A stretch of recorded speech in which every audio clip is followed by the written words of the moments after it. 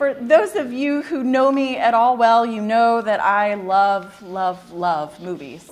I can't just say it once, I have to say it 3 times. I really love movies. There's something about the time length. You really get into it, and then you get to hear the story, and you're done. And I'm kind of an omnivore when it comes to films, but I have a few exceptions. I will not see any horror films because they scare me too much. I will not see any sports movies because they bore me too much, sorry. Unless they're more about the relationships than the sport. And then when it comes to sci-fi movies, I must admit that I feel ambivalent about them. I can't always tell if I'm going to enjoy them, so I have to really do my research and homework before I buy that movie ticket.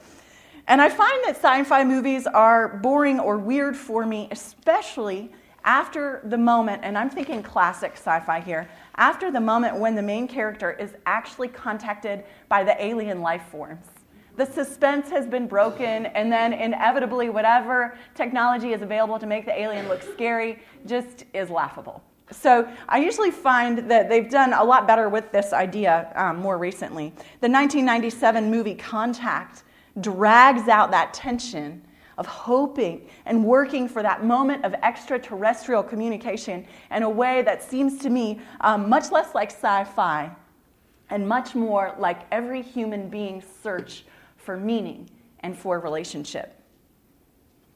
Hang on with me here, but aliens and the search for alien communication reminds me and seems analogous to me of some people's interest in angelology. Yes. I've encountered many people who are obsessed with angels. Some of them are definitely Christians, and some of them are definitely not Christians. I noticed this a few years ago when I related to a very interesting family surrounding a wedding. Definitely half of the couple to be married was Christian, but the family members themselves, the spirituality of the rest of the family was all over the map. From auras to chakras to chi and guardian angels. They covered all bases, except there was definite skittishness about believing in God himself. What is it about human beings that makes us more comfortable believing in angels or believing in aliens than believing in God? Well, this desire for communication and relationship with angels and aliens, they're in separate categories. I understand that. And you might have no desire to have contact with either. And this will still be about you as well. But I do think that desire comes from a place in all human beings where there is a longing for something powerful and mysteriously other to contact us, to break in from outside of us and make our world better. We want something to scare us a little bit. We want something extraordinary to rescue us from our ordinary lives. We want someone or something supernatural to give us a boost. We want a technicolor vision in our black and white world. And our world, indeed, is not just black and white. It's swathed in this gray haze of sin. We are reminded of it constantly. We can't escape. We see it on the news. We know in our broken relationships with friends and family members. We know about sin through the examination of our own hearts. We live painfully in a world where everything has something wrong about it, where hundreds of thousands of displaced refugees seek basic necessities, where American schools are not safe from random gunmen, where injustice prevails. Seeing the pain and the suffering in our world, along with our own complicity with sin in causing that pain and suffering, we are tempted to long for a technicolor escape instead of a flesh and blood Savior. Make no mistake, when it comes to angels, back to angels, Scripture makes it clear, though, that angels are real. Angels are definitely God's own messengers. One of my favorite places in this church, on this campus, is in our church building in the nave, as we call it, when you get up to the communion rail. If you've ever had communion up at the rail where you've knelt down, if you look to either side, there are angels on either side. There's a depiction of the angel Gabriel and a depiction of the angel Michael. And those two angels, those two windows, I think are the most beautiful of all of the stained glass windows. And we have many beautiful stained glass windows. I love those angels, and I believe in angels. I believe that they exist. But the problem with angels is that they are neither powerful enough nor weak enough to bring about our salvation. Focusing on angels can become attractive to us as human beings because they seem to offer some measure of divine presence and rescue that takes us just a little bit outside of our world without requiring that we give up our illusion of control. Focusing on angels, but not on the one who directs and sends them, affords us a dazzling and dabbling flirtation with the supernatural. This flirtation is safe.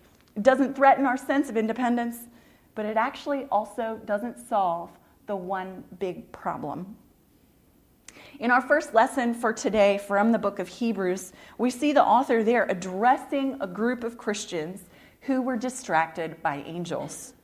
To counter this distraction and refocus their lenses on what is most important, he begins by singing the praises of Jesus, the Son of God. Compared to angels, Jesus is greater and more powerful.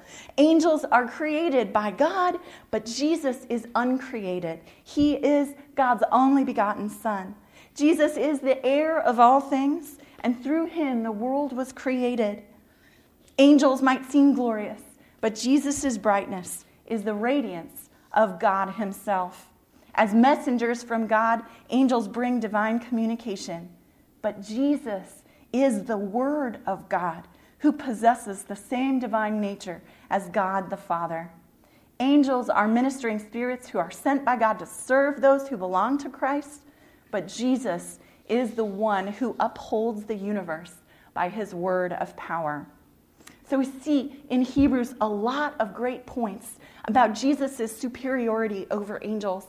But the pinnacle of this argument from the book of Hebrews comes ironically, not from all of this Jesus is greater than, but because of Jesus' temporary inferiority to angels.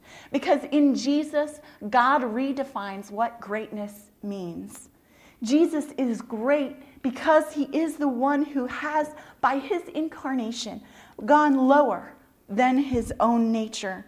Jesus, the Son of God, has humbled himself to a status lower than his own angelic servants, to be born as a baby in Bethlehem.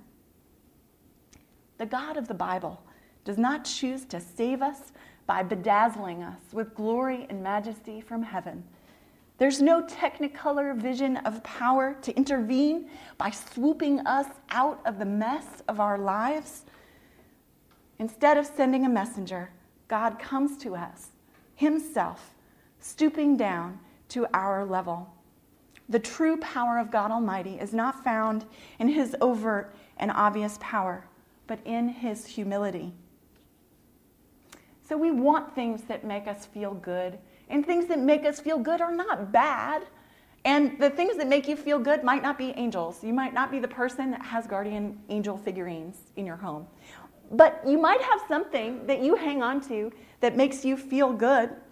It might not be aliens either. It might be the hope of a grandchild, or looking forward to a job promotion, or the dress that you've been coveting for weeks that you finally get, and then you're a little bit disappointed. All of those good things that we desire, and they are good things, are not enough to save us. God doesn't give us those things for our ultimate good. He gives us instead his Son, crucified on our behalf. Jesus has plunged the darkest depths of humanity, of sin and death. He has so much more power than any kind of technicolor angel. Angels only know sunshine and happiness, right? Jesus meets us there where we are, in our sin, in our weakness, in our addiction, in our disease, in our unhealth, in our suffering, in our darkest doubt. And though the darkness feels as though it might overwhelm us, it does not overwhelm Jesus. He partakes of our flesh and blood, so that through death, as it says in Hebrews, he might destroy the one who has the power of death. That is the devil. By his death, Jesus frees us from condemnation and judgment for our sins. He delivers us by his death from the fear of death, because there now is no condemnation. Jesus kills death itself, so that at the last day of our lives, our death will not be a turning out of the lights forever, but the beginning of eternity in the presence of God. So of all of these things, I think too, it's no mistake with those beautiful windows in the nave, which you can probably picture in your head in the church on either side of the communion rail. I love that the architect or whoever decided to put them where they put them knew not to put them front and center, at the center of our vision, at the center of our sight. They're pushed off to the side, pushed off to the periphery, meant to be seen and glimpsed at, but not focused on, meant to be enjoyed, but not obsessed over, meant to be received, but not chased after. So whatever it is that's shiny and happy and elusive that you chase after, hoping that its attainment will make everything better for you, remember, it won't. Only Jesus will. Jesus, more glorious than angels, more glorious than any other wonderful thing in this world. Jesus, who is crowned with glory because he has tasted death for all. And so for now, we don't yet see our world made right. We don't yet get to see our hearts made perfect, but we see Jesus right there at the center of our vision. And we receive again his all-powerful love that has plunged the depths for us. Thanks be to God.